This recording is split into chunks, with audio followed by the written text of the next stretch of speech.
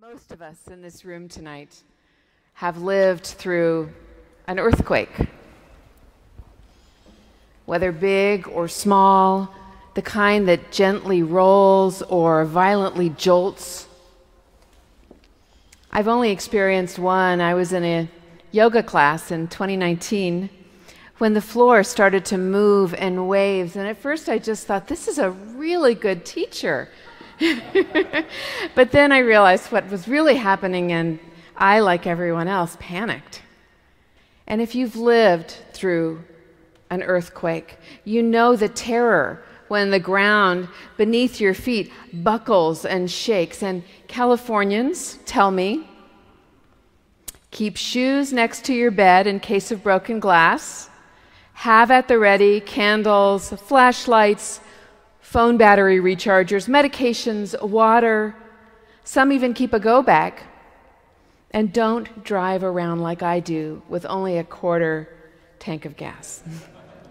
But no matter how much we prepare, frightening things like earthquakes happen, and in the midst of it all, our bodies are fragile vessels, and we live in uncertain times, feeling fearful sometimes, maybe many times. It makes sense.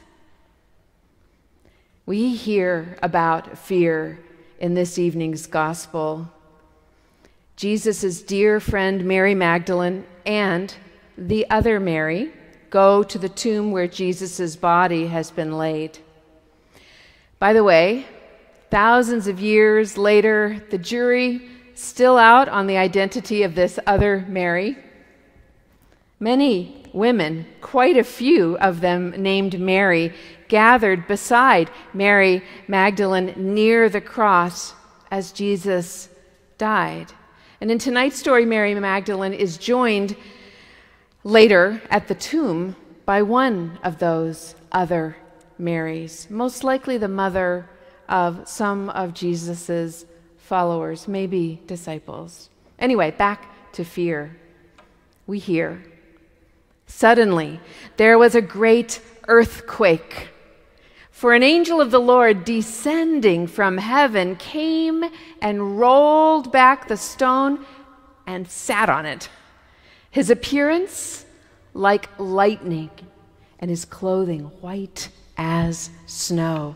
Hear that? An angel descends, crossing from the heavenly to the earthly realm, from one reality, one dimension, to another, causing the earth to shake and split.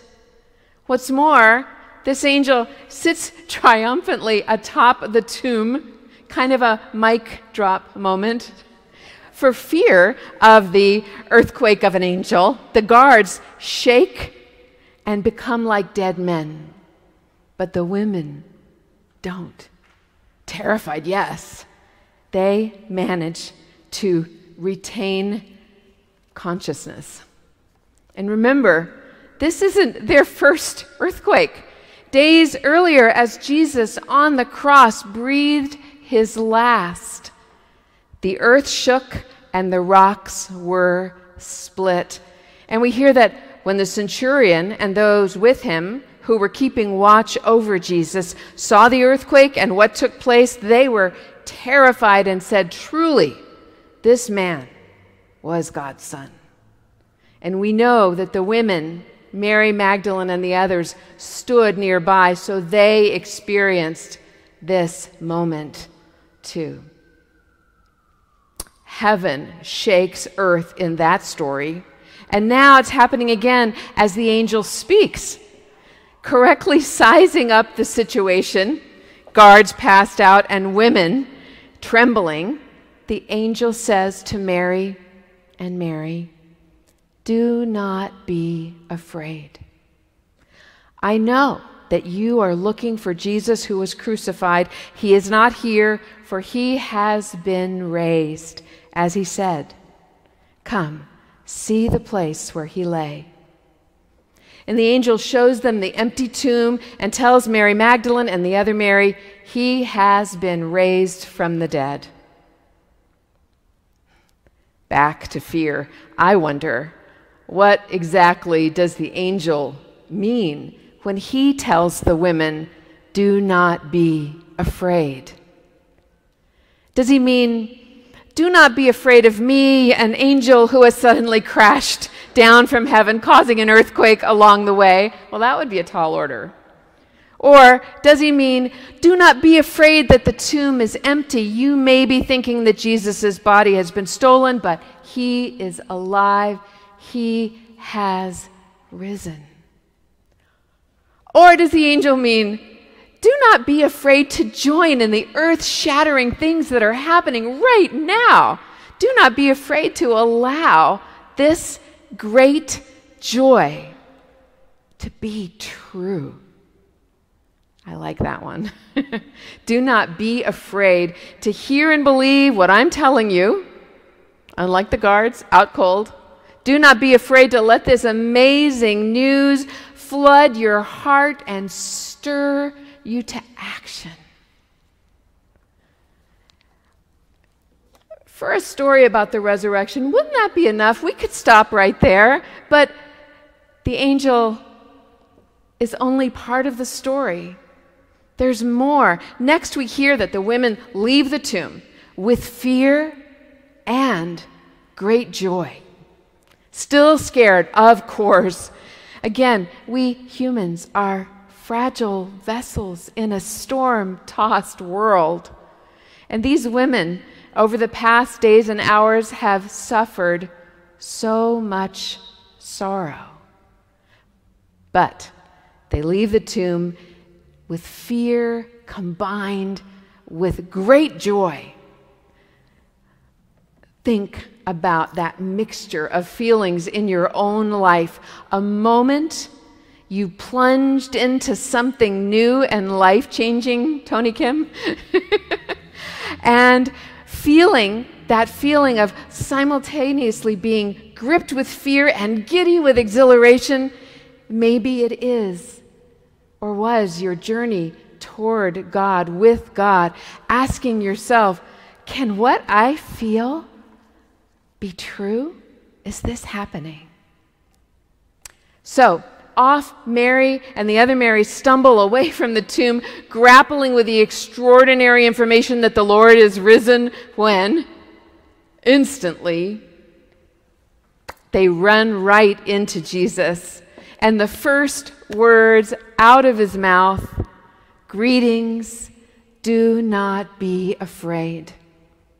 Jesus, like the angel, acknowledging their fear, because fear is a part of this, a part of great change. I'm going to say it again. Fear is a part of great change. Notice how in all four of the Gospels, Jesus first appears to women. Always Mary Magdalene in all four. She's alone in John's Gospel, but in Matthew, Mark, and Luke, other women are with her. The disciples, always elsewhere, long gone. Despite their promises of fidelity, Jesus' terrified friends run away.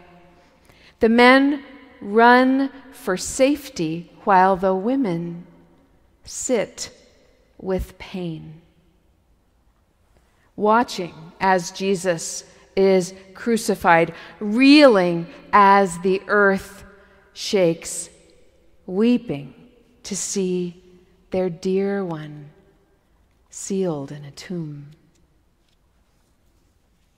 But don't blame the disciples for running away, because Jesus doesn't.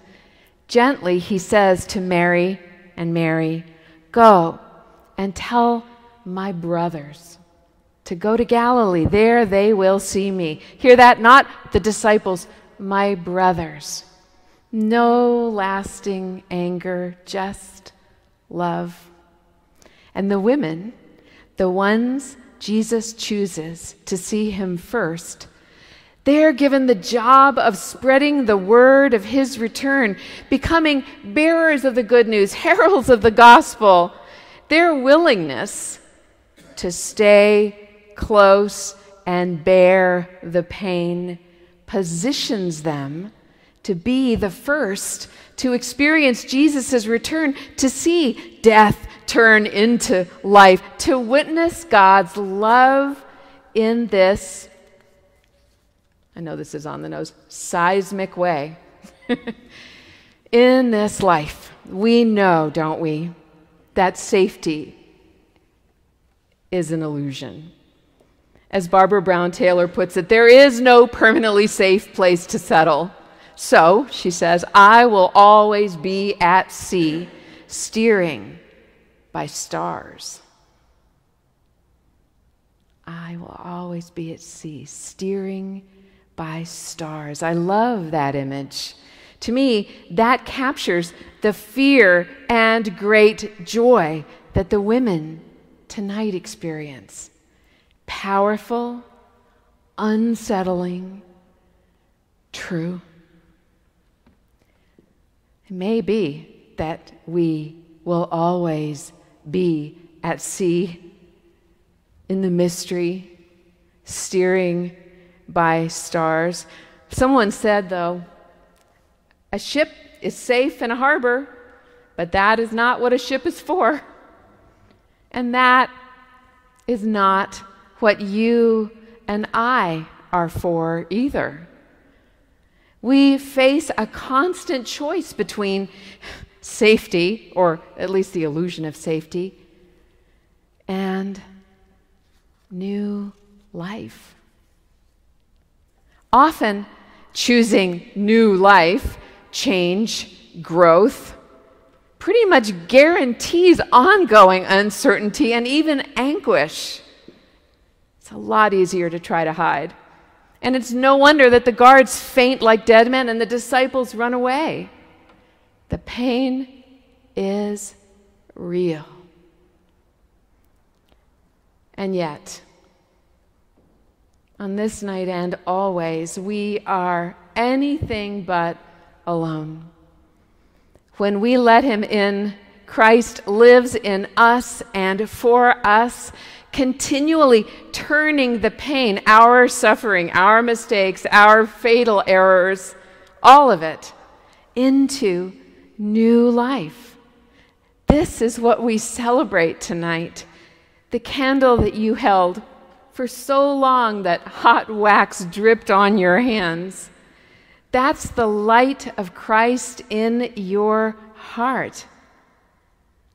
And with him, in him, through him, you are continually guided out of death into life.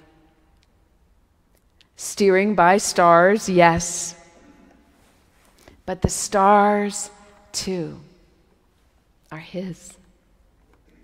Amen.